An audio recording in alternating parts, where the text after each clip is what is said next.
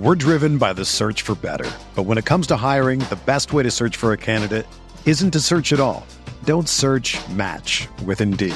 Indeed is your matching and hiring platform with over 350 million global monthly visitors, according to Indeed data, and a matching engine that helps you find quality candidates fast. Ditch the busy work. Use Indeed for scheduling, screening, and messaging so you can connect with candidates faster. Leveraging over 140 million qualifications and preferences every day, Indeed's matching engine is constantly learning from your preferences, so the more you use Indeed, the better it gets.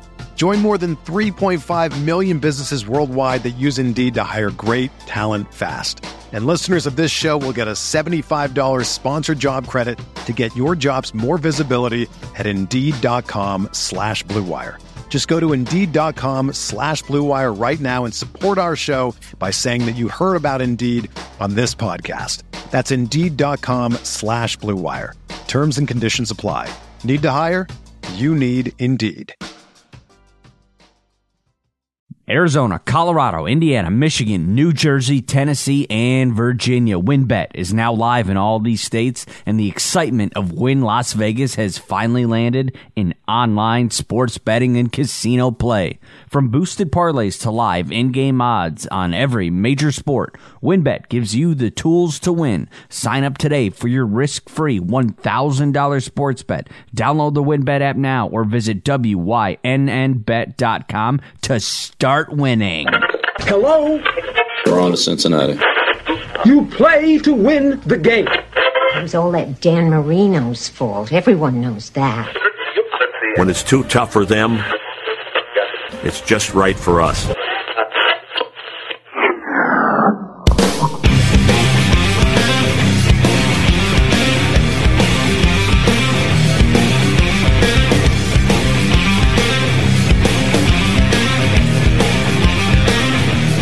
Rockpile Report, AFC East Roundup, hosted by Bills season ticket holder Drew Gear, a part of the Blue Wire Podcast Network.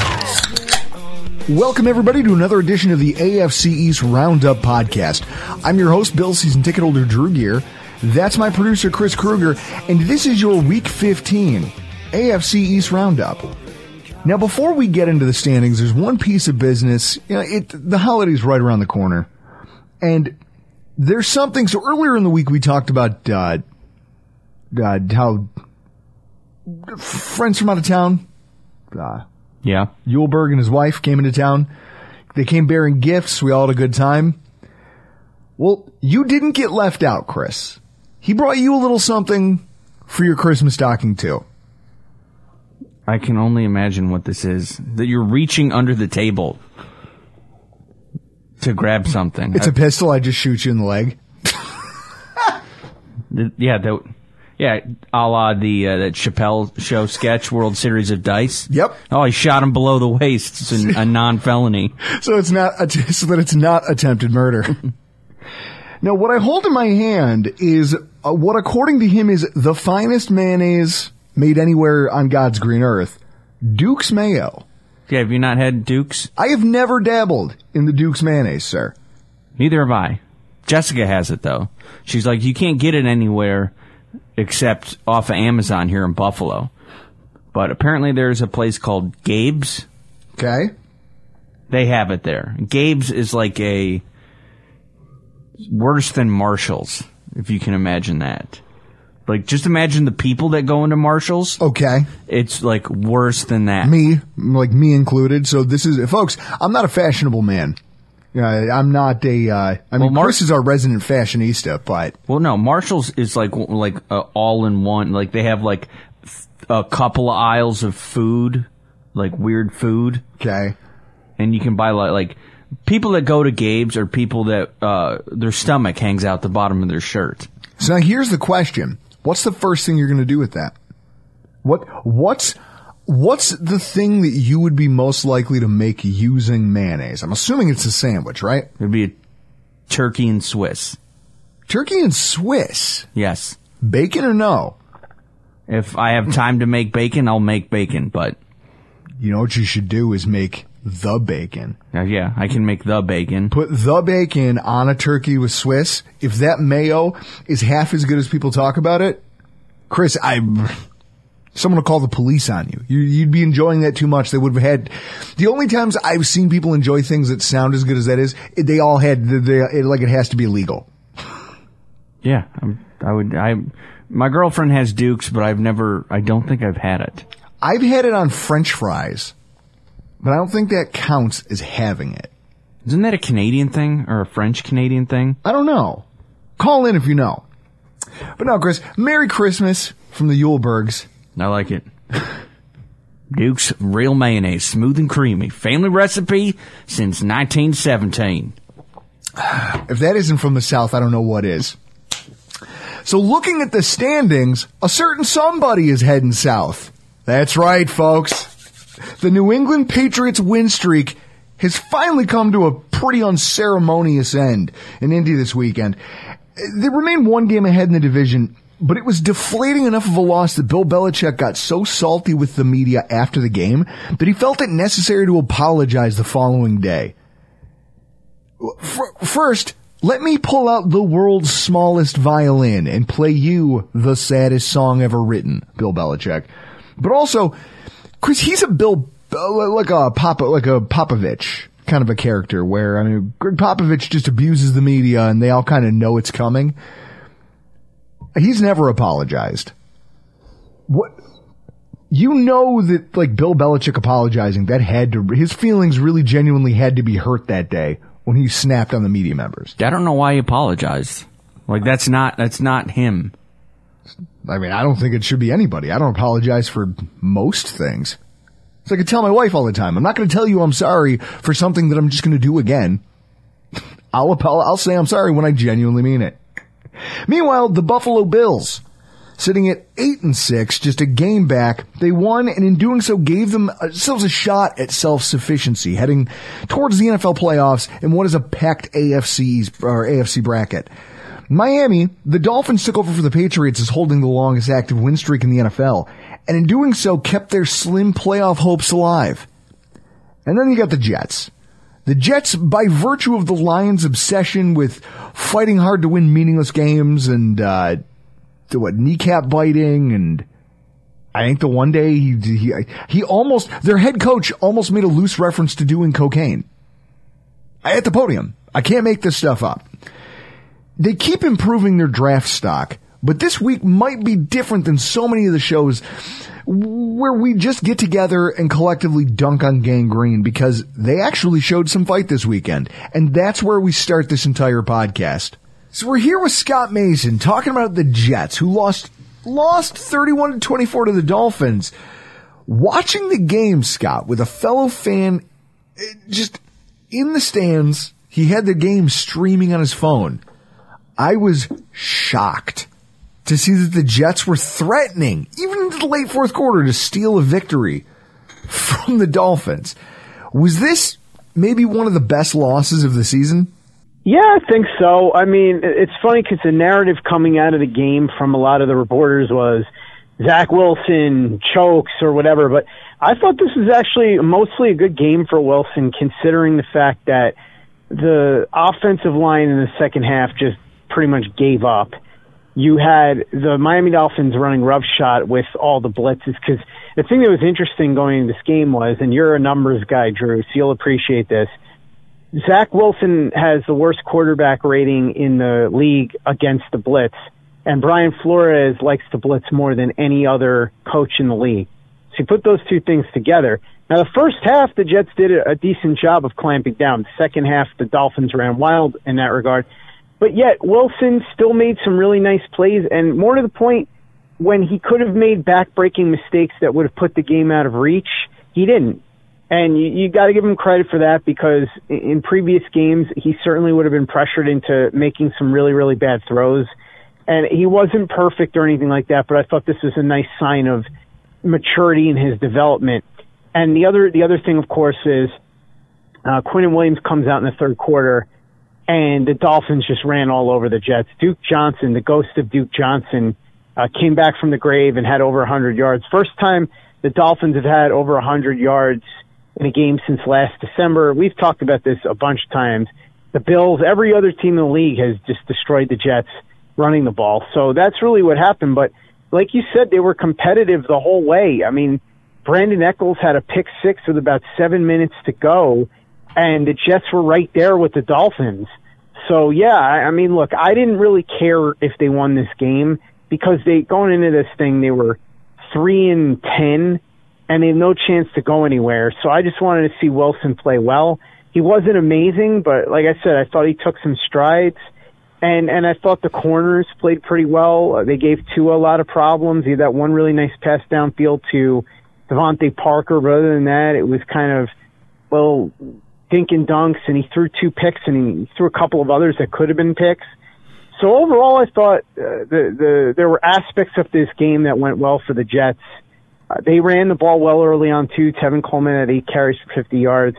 So, yeah, I mean, look, I hate to say this because it sounds like such a loser mentality, but the way you said it was actually well said. The Jets got a reasonably satisfying loss here in the sense that I thought there were enough areas where you could look at with the arrow pointing up and be happy about it. As I said, didn't really care whether they won or lost, so I wasn't really upset that they lost this one with 7.5 to go because the game doesn't mean anything. But you were probably encouraged by some of the things that you saw. I mean, Chris, if I had told you, again, we always go back to this, if I'd bet you a paycheck pregame, one whole paycheck, that the Jets would be winning 17-7 at any point in this game, would you have taken it? Well, I did have it in my parlay. Oh! So I was hell yeah! Chris was feeling the Jets love. No, I had Miami on the money line. Mm-hmm. It was like one of those, I'll do like 2 picks that were, I'm like, this is a slam dunk win. And then I'm like, oh my God, the Jets are ruining me over here. For proof that he's the mush. But then, Miami... Put him in the bathroom. Yeah. I don't want him looking at my dice. Yeah, Miami came through for me, but then Old Dominion fucked me yesterday. So of course they did, because they're Old Dominion. It's actually a shame that you guys don't have a gambling or sportsbook sponsor, because this would be the perfect spot for it. Oh, for sure. Yeah, because Chris is a degenerate gambler at this point. He's been turned loose into the world of sports betting, and every week he's down there putting bets on things he barely understands. No, I understand it. It's called research. I have the time for it. That's true. You don't have children. You should put in the amount of time that I do into gambling into parenting. Yeah. No, you're not kidding. Jack came home. No, he came home from daycare with the first big shine around his head. And I was like, what happened? And they said, well, here's what your son did.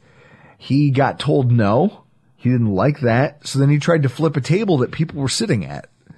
When he found out that as a 19-month-old, he's too weak to flip a table, he then sprinted across the room in anger like he was off to go destroy something else and happened to trip and fall and just hit his head on the corner of the table. He truly is your son. Yeah, no, that's what I said. And my wife's like, wherever could he have ever dreamed up the idea that he could throw furniture when he's angry? And I was like, oh no, it's just genetic at this point. I've never even done it in front of him. So it's just genetic at this point. But so here's what I see. When I look at this game, you guys are winning. This gets put in front of my eyeballs on Sunday, and I'm blown away by it. Brandon Echols. Like, you had some guys in your secondary who were showing a little bit of fight. Let's talk about that. So this was a secondary that at the beginning of the season we said most of these guys are kind of not undrafted free agents, but they're kind of... There's no heralded names in that secondary, except for maybe Marcus May. And then he gets hurt and he goes out and there's all the friction between him and the franchise. Brandon Echols goes out and has a great day. Ashton Davis has a great day. Do you believe that your coach can coach a secondary of moderately talented players and find a way to get you guys close to victory if everything else is going well?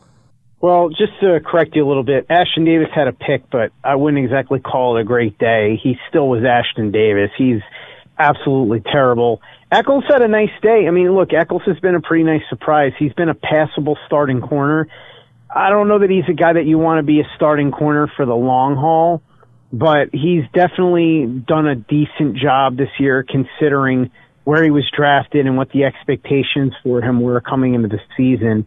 He had a nice game. He and Bryce Hall have been a halfway decent tandem. So for considering that Hall was a 5th-round pick and Eccles was a 6th-round pick, it's not a bad place to be. They still need to make an investment at corner, I believe, and upgrade a little bit, whether that's in the draft or free agency. But considering how much we thought this unit was going to be brutal this year, it's been a bit of a nice surprise. The safeties have been really bad. Marcus May, before he got hurt, had been struggling for a few games.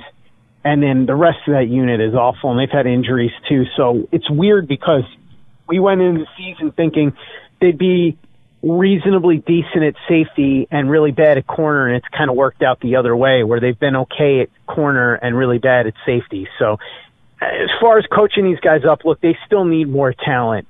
They're getting by the best they can, but ultimately the defense has still been absolutely horrible. They're, I think, the worst statistical defense in the NFL this year. So they've got to have an infusion of talent. There's no question about it. But I guess considering the level of players they've got due to what they went with on purpose and the injuries that occurred throughout the season, I mean, it's sort of one of those what did you expect type of things. No, that's fair. But so then looking at the Lions beating the Cardinals because their coach is all hopped up on rowdy powder, and just, I mean, he said it, not me. Allegedly hopped. They made a comment to like, oh, how much caffeine do you drink? Blah, blah, blah, blah, blah. And later on he was like, oh, I play in the snow. And it's like, well, wait a minute. You don't just say that. That's weird. Either way, Dan Campbell had those guys beat the Cardinals. So now you're below, like, they've surpassed you in terms of where they pick. You guys are kind of working your way down there. You're going to have some premium picks coming up. I've already seen over in Play Like a Jet where you guys are talking about Aiden Hutchinson. You've talked about some different players. We're like, oh, we could get some impact guys. Do you feel confident after, or at least more confident after a game like this, that maybe with a little bit more talent, this coaching staff with this quarterback could be more of what you saw in the first quarter and the first half than what they were in the second half? There's still some stuff that needs to be ironed out. It's been a roller coaster ride. There are times where you see some promise, and then there are times where you just scratch your head. What it really boils down to is the Jets have some money to spend and a lot of draft picks, and that's been a familiar tale the last couple of years. Last year, though, they really did have a fair amount of high-level draft picks. This year, they have what will probably end up being 2 top 10 or 15 picks and 4 picks overall in the top 40, which they'll have to use in areas to get better. And Lord knows there's many of those areas that need to be improved. And then they've got money to spend in free agency. But, of course, as I always like to tell Jets fans, when you do these shopping lists, you're lucky if you get 1, maybe 2 of the guys that you really want in free agency because you're competing against all these other teams and they've got all these options of places to go. So, look, you can be as good a coach as possible, but if you don't have any talent, you're not going to win. So it's really hard to tell just how good or bad these guys are going to be based on what they're working with now. But like you said, we've seen some signs that it could work. And I'm curious to see how it pans out once they've got better talent at some of these positions next year, because they're really going to have to make a move. I mean, as I was saying to a friend of mine earlier today, what this really is going to boil down to is, they're going to have to get surrounding talent and really fix the defense, but Zach Wilson's going to have to make that jump in year 2. And if he doesn't, Joe Douglas is going to be in big trouble. And then we'll see what happens with Robert Saleh as well. So a lot of it is going to come down to the quarterback. Look, I think we both know this. If Josh Allen turned out to be a dud, Bean and McDermott probably would be gone. That's just the reality of the NFL. If you don't have a quarterback that's good enough to put you in playoff contention on a regular basis, and especially if you pick one as high as the Jets picked one or as high as the Bills picked Allen and traded up to get him, you're betting your job, you're betting your future on that quarterback, so you better get it right. So that's what we'll see. I mean, look, ultimately, I think that's a big part of what ran Mike Maccagnan out of here is just, he did a terrible job, but also Sam Darnold just wasn't good enough, fast enough. So you put all those things together, and what I'm saying is it's TBD. It could be good. It might not. It's really hard to be able to tell based on what we've seen because it's been such a mixed bag. Well, this week you guys are favored for the first time in a long time. You're favored against the Jaguars. Do you believe that you should be? Yeah, I think so, just because they're the home team. I think whoever the home team in this game is should be the favorite. If it was in Jacksonville, I'd have said the Jaguars should have been a slight favorite. It's just you got two bad teams, and one team's got the home field. If anything, one team just fired their head coach. The Jaguars. One team just fired their head coach. I want you guys to go down there and do me a favor. Can you please pull the? I know it hurts your draft stock, but can you please go pull this one out? Well, listen, that's up to the players. No, I mean, look, that's what I was going to say. The reason why I would have said the Jaguars should have been a much slighter I would have said Jaguars maybe minus a half a point if it was in Jacksonville, is because the Jaguars are in such disarray right now. But here's what you got to keep in mind. The one thing that the Jaguars have that if they're smart, they will use as much as they can is James Robinson. James Robinson's one of the better running backs in the league, and the Jets have been absolutely horrific in run defense. They're 32nd in the NFL. So if I'm the Jaguars, I just basically run James Robinson and dare you to stop him. And then if you overcommit to James Robinson, then maybe you can see Trevor Lawrence do some positive things with Laviska Shenault and Marvin Jones. But that's really what it's going to come down to, I think. If Zach Wilson avoids big mistakes and the Jets are able to find a way to at least limit James Robinson, I think they'll probably win the game. But if James Robinson is able to do anything close to what we saw from Duke Johnson last week, it could be a bit of a mess. So, yeah, I mean, I'd like to tell you that the Jets are definitely going to win this thing, but look, if they give up 200 yards rushing or more like they've been doing, anything's possible if we're keeping it real. That's fair. What do you have coming up over at Play Like a Jet, and where can everybody find you on social?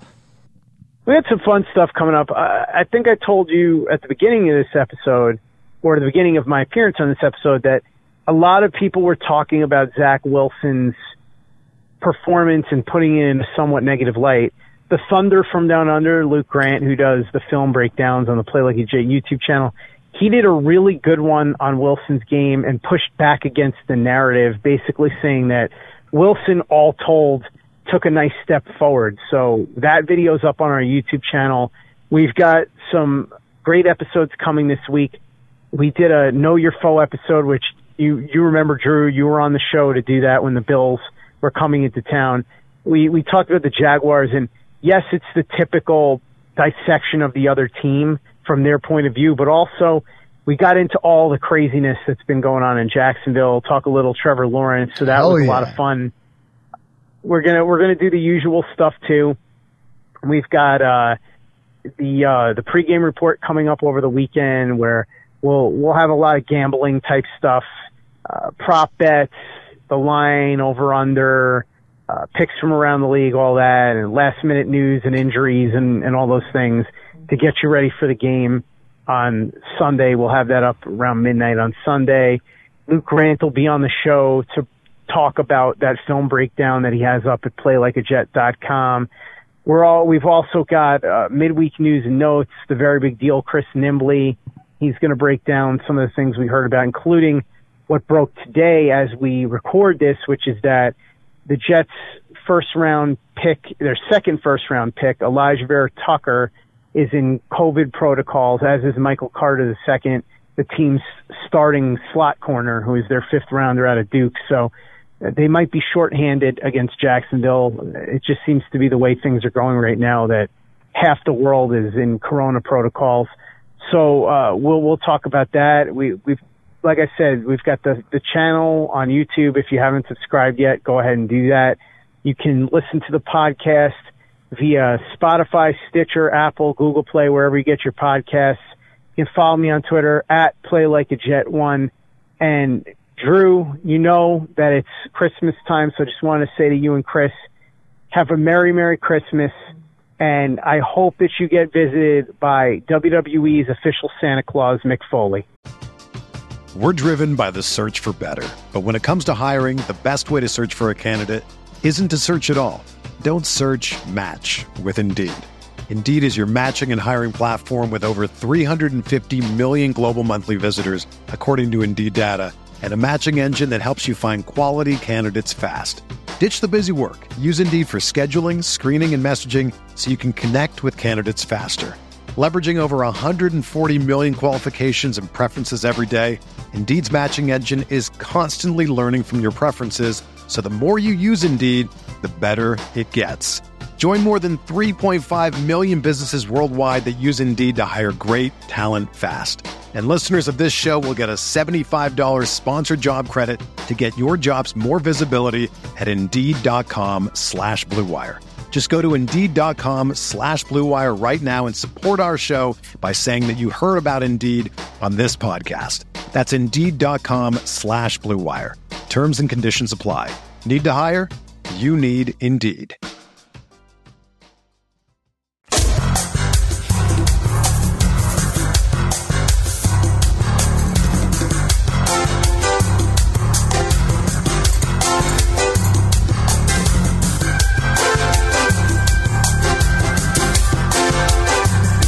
The Dolphins won their game 31-24 against the Jets.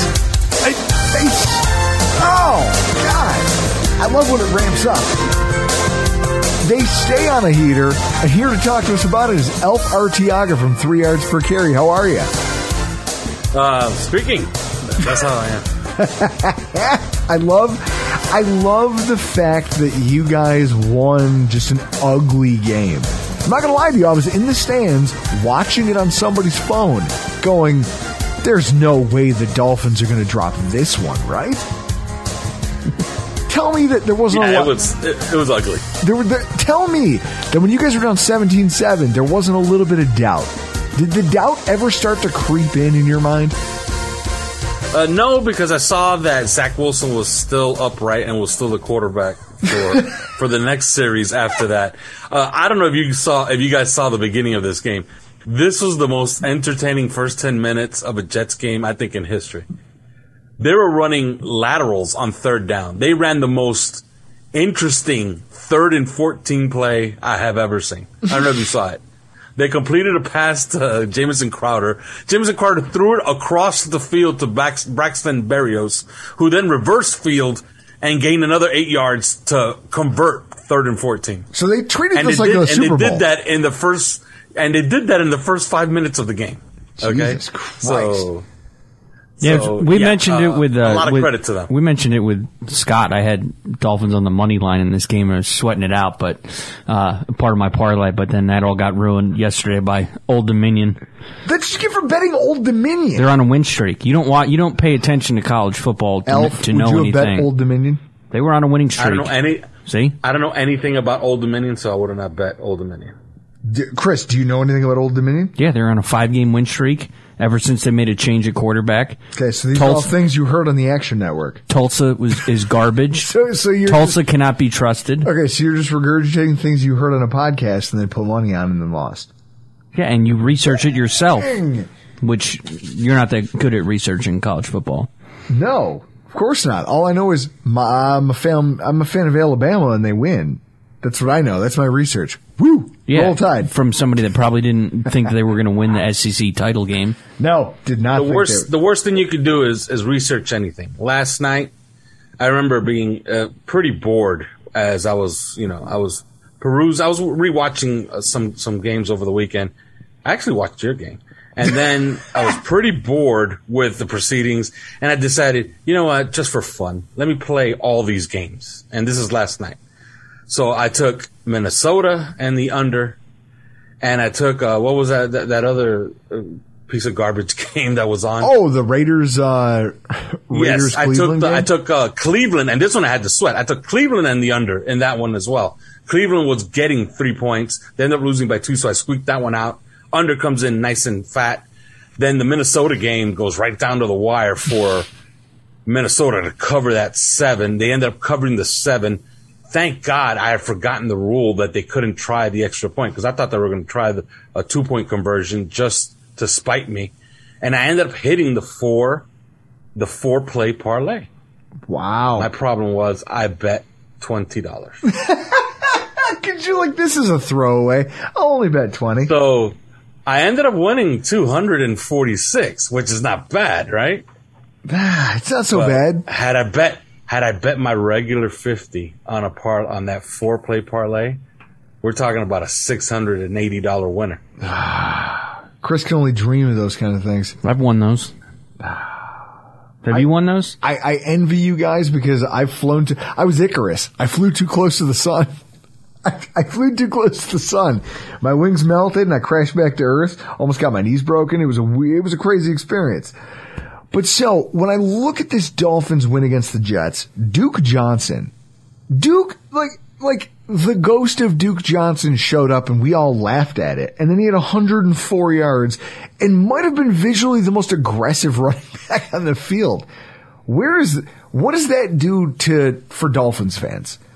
Now you got to understand who Duke Johnson is, by the way, down here. Okay. Yeah, you understand he is the all-time leading rusher at the University of Miami. Yes. Okay, he's the all-time leading rusher in the University of Miami. This is a school that had Clinton Portis, Edgerrin James, Willis McGahee, okay, Melvin Bratton. We're talking about a lot of great running backs, Lamar Miller, all right? And this guy was the leading rusher. He was an absolute hero down here for the University of Miami. He's a high school legend, played at Norland. The guy is royalty, okay? Shows up. He's been on our practice squad for 6 weeks. Yeah. Shows up on Sunday. They make him RB1. And in his first real action, because he got 2 carries against the Jets 2 weeks ago, but that was because it was in garbage time against the Jets that he got 2 carries. So his first real action, and he was spectacular. You also forget, he had a 37-yard run called back. So this could have been a lot better than it was. So, yeah, the crowd was chanting Duke and Duke.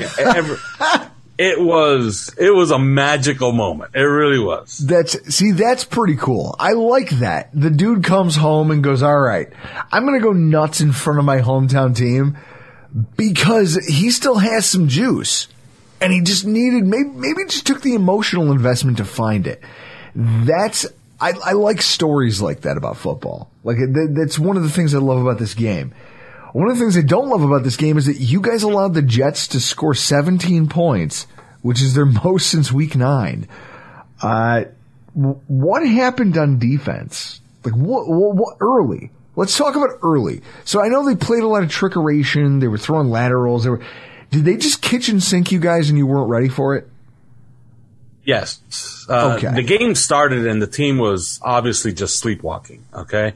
Because they're playing the Jets. They were completely disinterested. Because they're playing the Jets.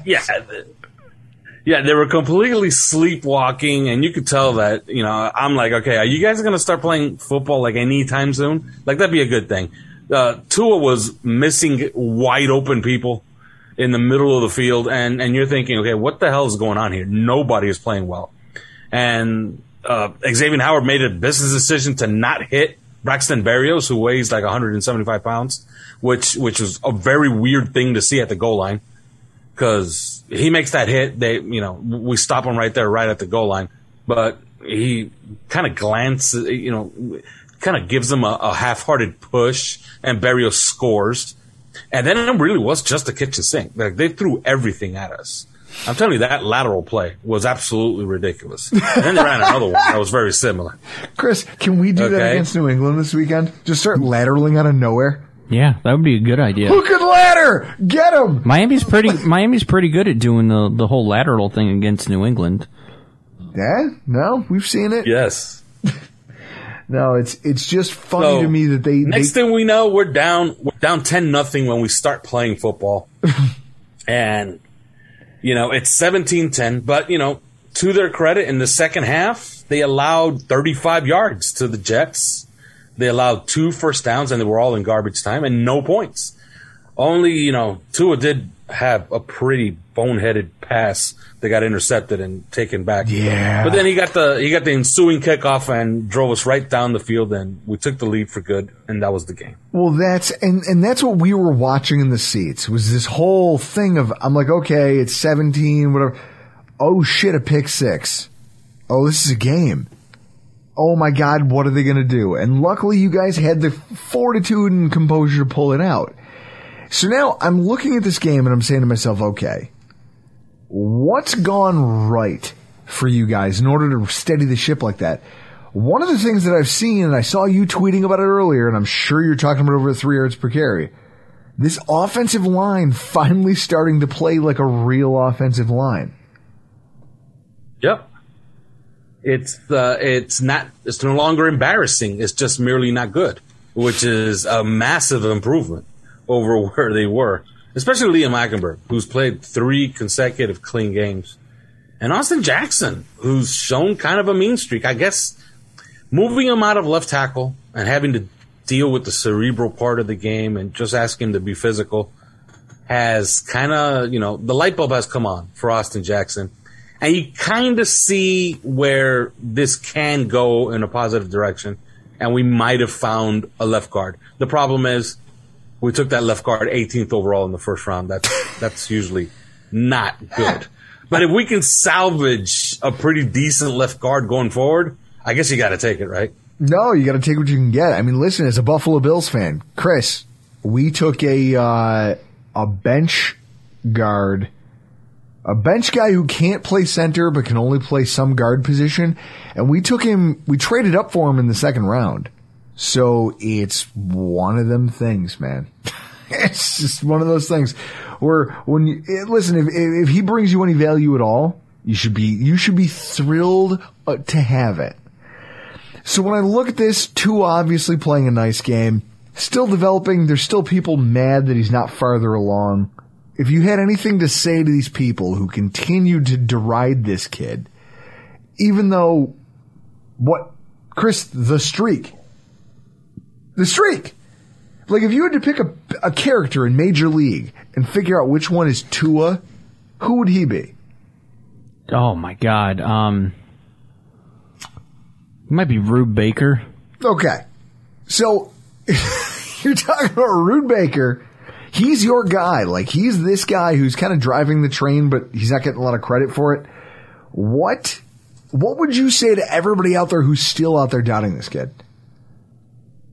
Watch the games, and I've already said this a few times. The guy will walk across the stage in Canton 15 years from now, and somebody will have an excuse for how he got there.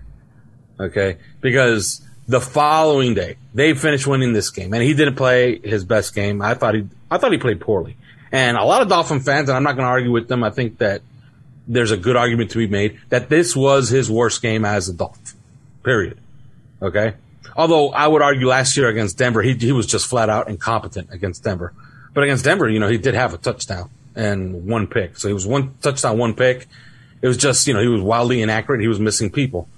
In this game, he was just bad to start the game. But then he finished strongly and he won the game. So and Chris Kaufman on our podcast said it best. If this is as bad as it gets, then we really have something. But, you got to wonder if there's something worse out there. But the following day, I was having people saying, okay, if he wins out, he stays. If he loses 1 game the rest of the way, you got to go out and get somebody else. And I asked this person, okay, if that happens, if he wins out, that means he would have gone 15-6 his first 2 years in the NFL. If he loses 1 game the rest of the way, he would have gone 14-7. So you mean to tell me 15-6 he stays, 14-7 we got to get him the hell out of here? No. Just pay attention, watch the guy. He's developing. He's obviously learning because there's still things that kind of confuse him. So he hasn't beaten the Bills yet. So he has a long way to go still. But, arrow up, and he's developing nicely. And the Dolphins are winning. I don't know what there is to complain about. You guys are 3.5-point favorites against the Saints. Do you agree or disagree with the spread? Do you feel like it should be more? No, I think that's just fine. You got to understand the Saints defense is pretty damn good. You saw what they just did to Brady, although they always do that to the Bucs for whatever reason. So this shouldn't be a pretty game coming up here on Monday. I think the Dolphins just got to, just stay in their lane, don't turn it over, play their game, and that should be good enough. Our defense should be able to hold down Taysom Hill. But this should not be a pretty game. Like, this should be pretty ugly by NFL standards. Well, I'm not gonna lie. I don't want to see anything nice happen to you because now you're at the point. Like, it was funny earlier in the year. Now you're sniffing at our heels, and if we lose this one this week, then you're right there at the doorstep. No, well, that's it. And how much does this impact you guys? A lot. Okay. Bills beat the Patriots, and this is from the New York Times. And if the New York Times says it has to be true, right?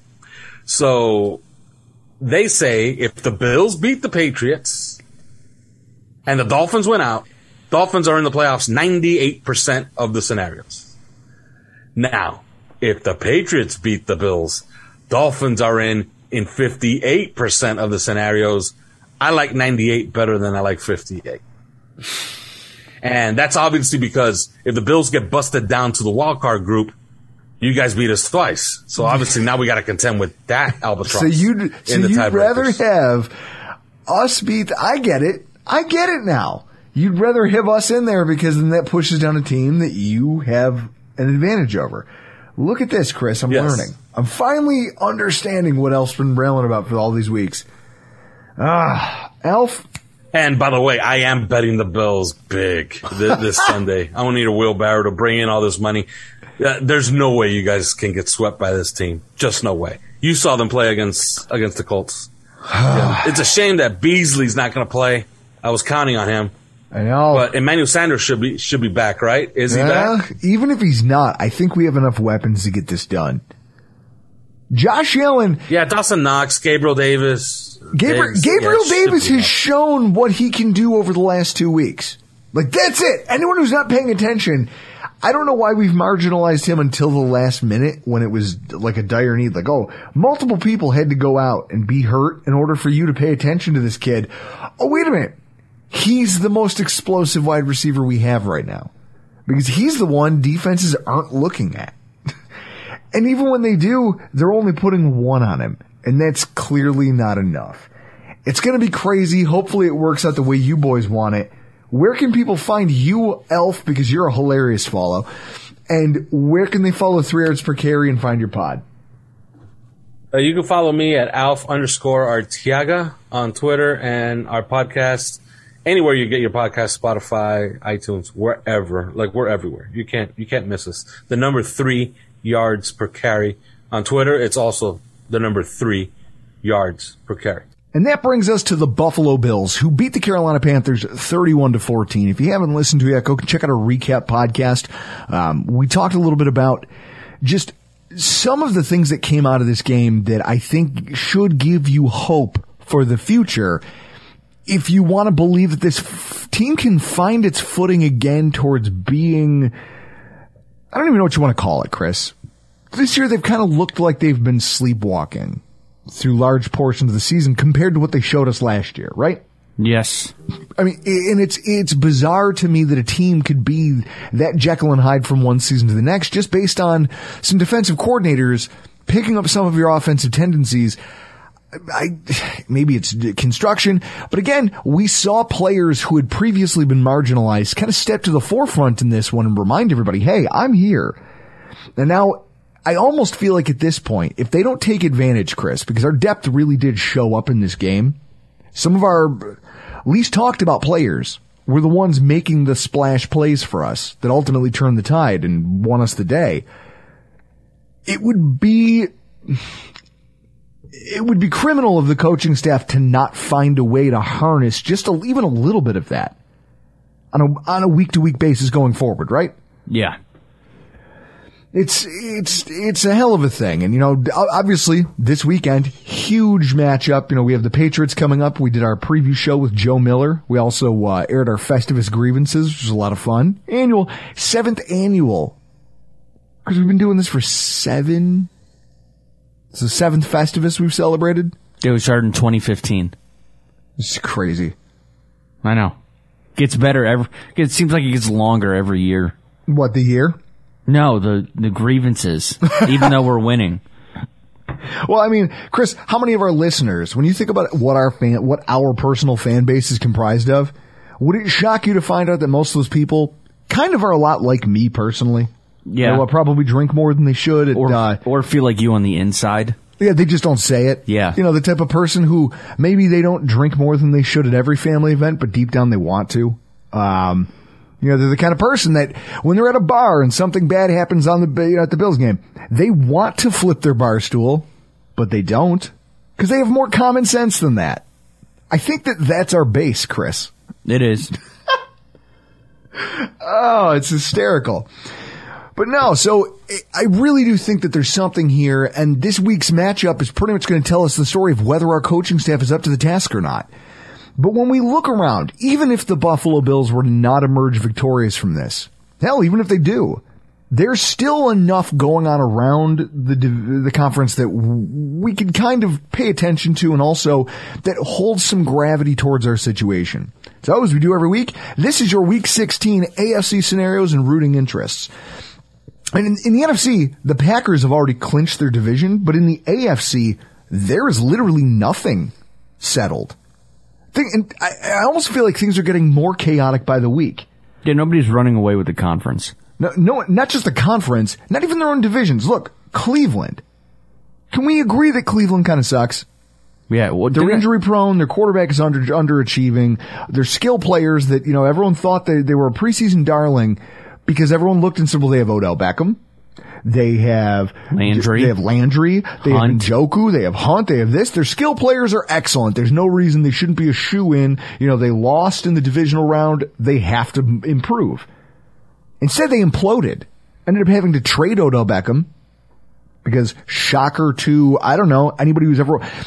Would it surprise you if I told you that Odell Beckham would become a problem for your locker room if your team wasn't doing well and he wasn't involved? Yeah, I think the Odell thing is just he didn't get along. Mm-hmm. It's all about buy-in. When you trade for a player, one of the things you have to know is this a guy? I mean, think about when the Bills... It was fit. He didn't fit. Think about the Bills when they acquired Stephon Diggs. Okay? That was a fit. Everybody said that he was a problem, that he was a diva, that he was, you know, he was childish. Every epitaph you want to throw in there. It turns out he just needed a good quarterback. Well, a good quarterback and a good coach.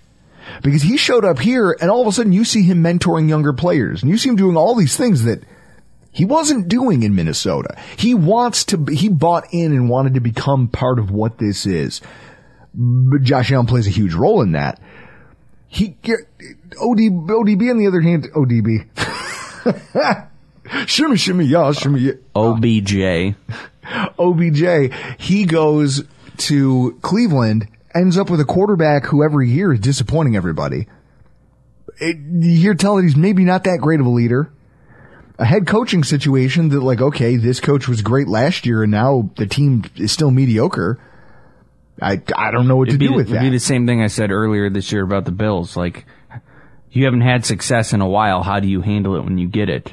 Yeah. And I think if Cleveland won Monday against the Raiders, they would have been in first. Well, that's how stupid this whole conversation is. And now they're in last because they lost? Yes. That's how crazy these division races in the AFC have gotten. A Cleveland win would have put them in first place in the AFC North and made them the third different team to hold that distinction in just the last 6 weeks. In 6 weeks, 3 different teams have been leading a division in the NFL. That sounds a little crazy, doesn't it? Yeah. The AFC West has the team that looks to be a shoo-in to finish with the first round bye. But beyond that, no one in their division is promised anything. And yet they're all right in the thick of things with no team having fewer than 7 wins. It would take a lot of heavy lifting, but I was playing around with the New York Times playoff simulator. There are a couple different scenarios that exist where all 4 teams from the AFC West make the playoffs right now. The AFC South can't say that. The AFC East can't say that. Just the AFC West. That's wild. It's insane. And then, well, obviously our upcoming matchup with New England is going to kind of set the tone for what remains of our season. It never hurts to get a little help before you actually need it. These are some of the outcomes this weekend that we as Bills fans are probably going to be looking at and pushing for. First of all, Packers over the Browns. I think anytime a team on the cusp of the playoff race here loses to a non-conference opponent, that's a good thing for everybody, right? Yeah, well, it's a standalone game on Christmas Day. I like it. Christmas Day football. Does it bother you? No. It bothers me. I love football. Football is a huge part of my Thanksgiving tradition because it's Thanksgiving. That's what the day is. The day is stuffing your face, drinking too much whiskey, and watching football. Christmas, I don't know. It's the same. At least for me, it's the same thing. It's stuffing your face with all of the airplane bottles you got in your stocking, eating, and then watching football if it's available. I don't know. It feels like, you know how I get mad about Christmas encroaching on Thanksgiving? Yeah. I feel the same way about the NFL encroaching on my Christmas morning. It's one of the 3 days a year. But there's no football on Christmas morning. Christmas is one of the 3 days a year that I am guaranteed, I hit right hand to God, guaranteed to not be a c***. Every other day, everything else that I have, it's a problem. It's a crapshoot on any holiday as to whether or not I'm civil. And it's tough, right? But I don't care about any of them. It's Thanksgiving. It's Christmas. I don't even know if there's a third one. I don't know. Maybe opening day, the very first Sunday of NFL football. Yeah. I'm like a kid on Christmas, and it's great, and it's fun, and I'm just in a great mood all day. Even if we, at least, talk to me at 4:15 and tell me how the Bills did, I can tell you how I feel then. But going into it, I spend most of the day in what's an unshakable good mood. I don't need football encroaching on that on a day that's supposed to be just for me being the best version of myself I possibly can be. I wish we could have got a Christmas Day game. I mean, kickoff's not till 4:20 because there's a late afternoon and an evening game. You think I could handle watching that with my family? Yes. I'd ruin their Christmas. They'd be calling me the Grinch. Don't you do that already? No, that's what I'm telling you. It's weird. You know me. I ruin things. Not Christmas. Christmas is sacred. Although there are the times when me and my brothers do fist fight. Although I think my family is literally, it's like 4 Christmases. We rumble in the kitchen and, after a couple cocktails. And then my brother fixes my glasses while I make everybody fresh drinks, and we all go out into the living room and play White Elephant. My mom takes pictures. And the last time it happened was before my wife we were even engaged. And she saw it with horror. Yet she was shocked that no one else in the room was surprised. Because I think that they've just grown to accept that as like, if this is the only thing that goes wrong on Christmas, that's a win for everybody. And what we need is a win for the Packers over the Browns, because the Browns are one of those teams that have some obscure tiebreakers over Buffalo that, had they won, they would have pushed the Ravens down and shoved us out of the playoff bracket completely. I mean, we can't have that. So we need whatever AFC North losses we can get. Chiefs over the Steelers. I look at this and I say, okay, I hate the Chiefs. And Chris, if you firmly believe that the Bills could win against New England, then wouldn't you want to be one game back of the number 1 seed? Yeah. Okay. But also, if that can't happen, it's probably unlikely that we can catch KC in the standings. So another victory over a team that holds a head-to-head tiebreaker with us in the wild card isn't a bad thing. The Steelers, if they catch up to our record, will leapfrog us based on the most basic of tiebreakers, which is they beat us earlier in the season. Remember those podcasts? Remember talking about how this is going to be one of those things that we turn around and look back at later on in the season and go, between that and the Jacksonville loss, and just go, well, shit. Yeah, well, now you're looking at the scenario where all of a sudden it matters. Because you're one game ahead of that team that could leapfrog you, and it's not good.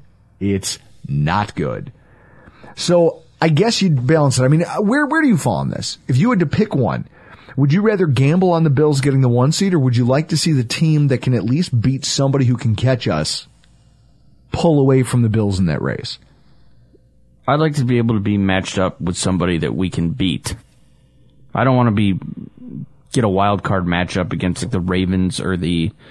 Well, I'll take that back, Ravens, because they just are decimated with injury. Yeah. Colts, Titans, or would be two teams. At this point, the Colts might win their division. Yeah, I wouldn't want to see either of those teams in the playoffs because Derrick Henry is supposed to be back for the playoffs if they get in. Yeah, I'm not worried about him right now. I think this is. I think the jig is up down in Tennessee. Teams have figured out Julio Jones. Not that impactful. We don't need to play him the way we maybe traditionally would. A.J. Brown, maybe his return makes some kind of a difference, but I doubt it. They're going to be a wild card team. I have this feeling in my bones that the Colts are hot right now, and they're going to lap them and win that division over the next 3 weeks. But so in that way, I'd like to see a team that could sneak in and backdoor us out of a playoff position. I'd like to see them take the fall. The first seed isn't as important to me as making the show. And if that's the thing that does it, that the Steelers finish one obscure win and a tie to the Lions out of the playoff picture, I'll take that. If the Chiefs help me get there, so be it. Texans over the Chargers. That's not going to happen. Well, I know. It sounds like a pipe dream, right? But the Lions kind of showed us this past week a subpar team can still be dangerous in the right window and when their opponent is missing a lot of key components. You're talking about a Chargers team that's going to be missing its starting running back, its starting center. They're going to be missing their best pass rusher. There's names being added every day to this COVID list. Plus there's injuries from last week that some players might not be available. If the Chargers go into that game undermanned and just don't have the horses, maybe the Texans can squeak one out. I doubt it because David Culley, he just doesn't strike me as a great coach. He doesn't strike me as a great motivator. But again, how much money would you have lost last week if we bet paycheck for paycheck that there was no way in hell that the Lions could beat the Cardinals? I would have lost a lot. Yeah. And then the Jets over the Jaguars. Doable. It doesn't really help our postseason chances. I just think it would be fucking hilarious. Nothing will make me happier than watching the Jaguars and Trevor Lawrence lose to Zach Wilson and the Jets. I mean, I thought I hated that team before, Chris. I think we talked about this. I have a lot of animosity towards the Jaguars franchise as a whole. This season definitely didn't do it any favors. So that's it. Those are your Week 16 rooting interests. If any of you have an opinion about any of this, maybe you think my reasoning's flawed, you want to try to change my mind, at Rockpile Report on Twitter, go ahead and give us a shout. But so with that, we have to defer to the leader in the AFC East, the team the Buffalo Bills will be playing, and the team that's currently licking its wounds, coming off of Chris, a pretty resounding loss, I'd say. And the New England Patriots, Mr. Christian Simonelli. So, Mr. Simonelli, your Patriots lost 27-17 to the Indianapolis Colts, and you guys have been riding high for weeks. You're not gonna find any moist eyes over here in Buffalo, New York, for the New England Patriots losing that game. How was the reaction in the New England area? We're not as good as we thought we were. We stink. One and done. Max overrated. The usual normal reaction you would have after losing the game. Chris, 7-game winning streak comes to an end. Their entire fan base turns into Drew Gear. That's hilarious. I'm not going to lie to you. There's a certain satisfaction that I took from that game. I'm not going to lie to you. I won't sit here and say, we feel really bad that you lost that one. But I think here's why we have you tonight. I want to, from a fan perspective, I had to sit in it was a shit day.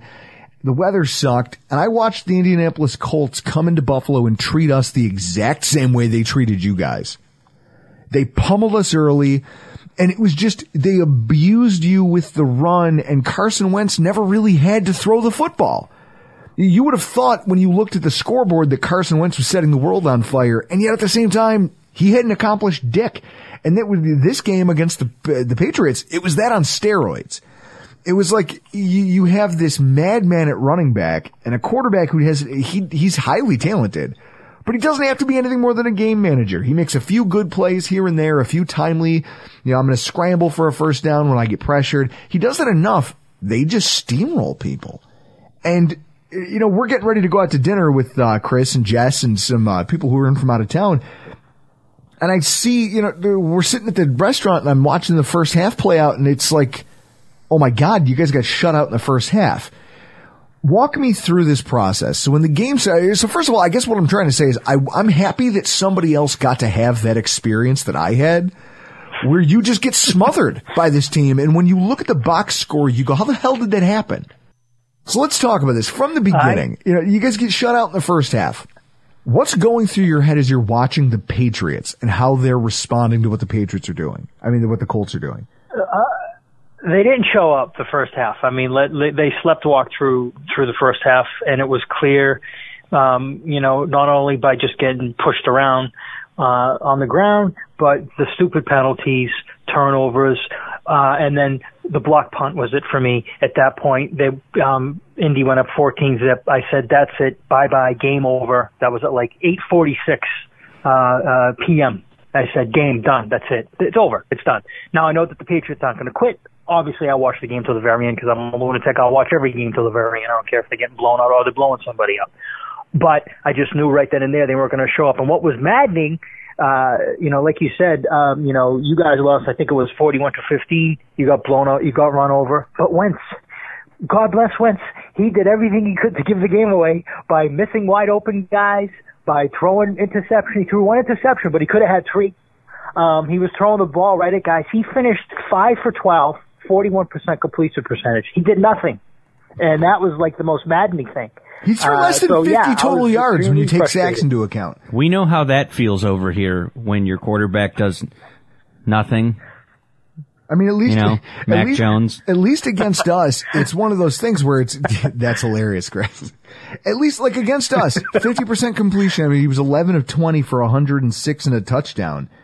But there was plays. Yeah. Like he had 2 runs for 18 yards, but both of those went for first downs, and they were both terrible plays. One where our defensive end has him lined up for a sack all day long, and somehow Wentz just sidesteps him and runs away. And you go, wait a minute, what the fuck? You're standing in the seats going, all right, we have a sack. Oh God, no. And there's no one there to tackle him. It's one of the most maddening things to see. And I'm glad that you got a taste of that. When you look at it and you go, this guy sucks. How are we losing to him? It was maddening.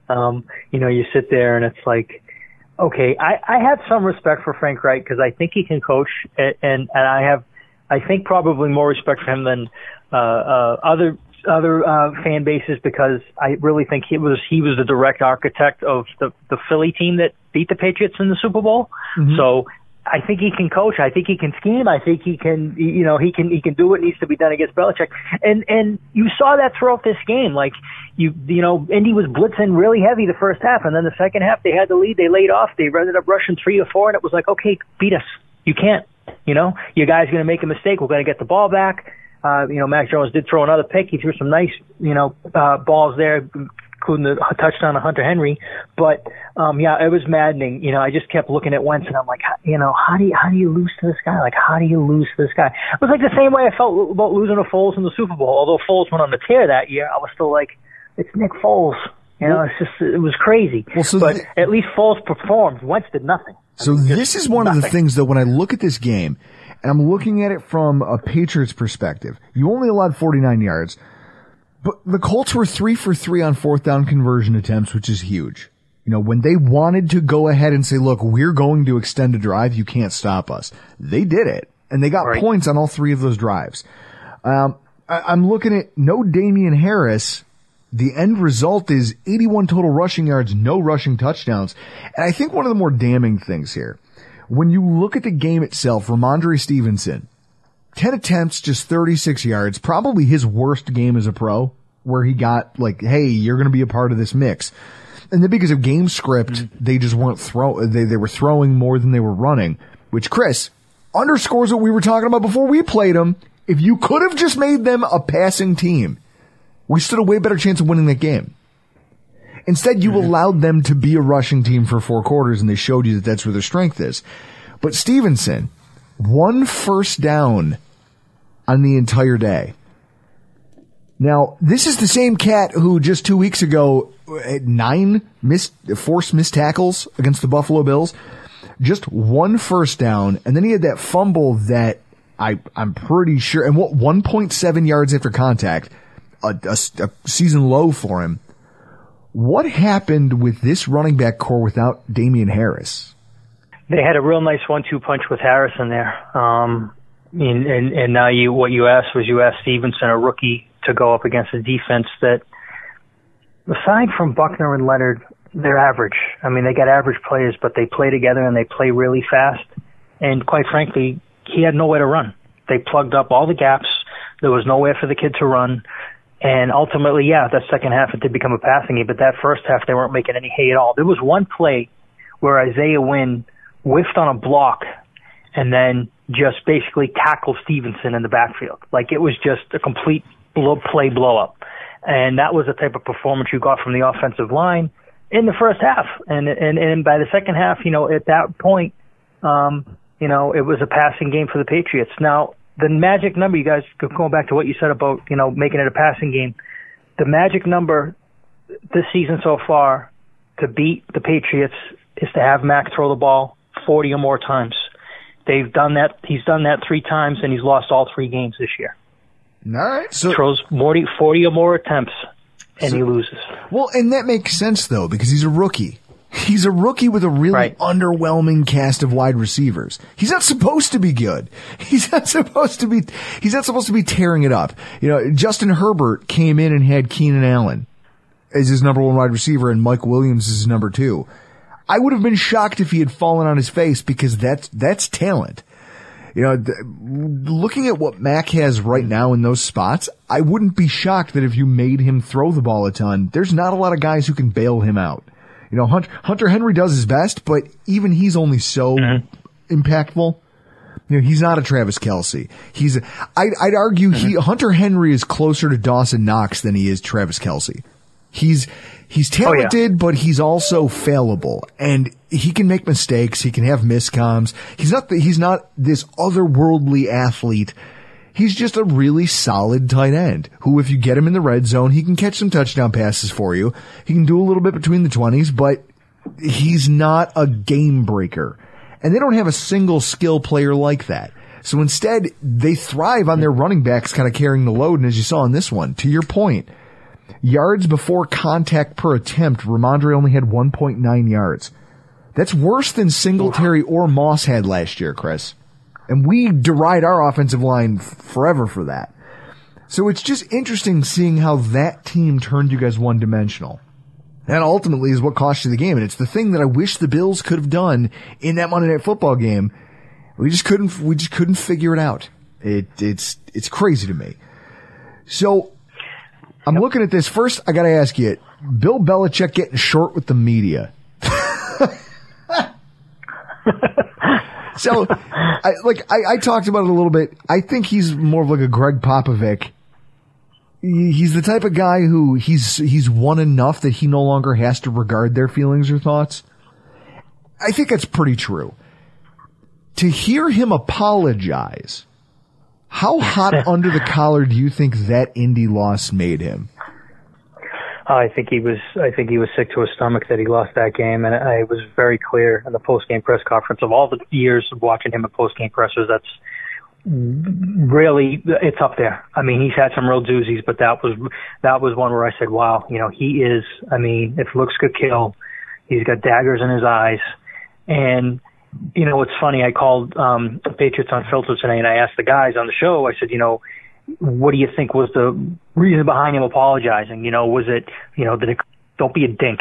Those people are there for you every day, virtually throughout the pandemic, didn't deserve that. And their take was no, but it was more if he had a day to sit back and reflect, because usually you'd go before the media on that Monday morning, and he had a day maybe to sit back and say, you know what, really wasn't fair what I did. He said, hey, listen, fellas, I want to apologize for being short with you the other day. Short would have been kind. Short would have required that there was some length in his responses. It was all mumbles and no's, and I just said that. I mean, that's what the replies were to the questions. So I think he was totally pissed. How much of that scuttlebutt around here is that he kind of was a little loose with the guys during the bye week and not having them come in. He gave them a little bit of a break more than he usually does. And the feeling around the team was that he generally felt pretty good about where they were at, and he felt that they were responsible enough to be, that they could handle that and have the time off with it.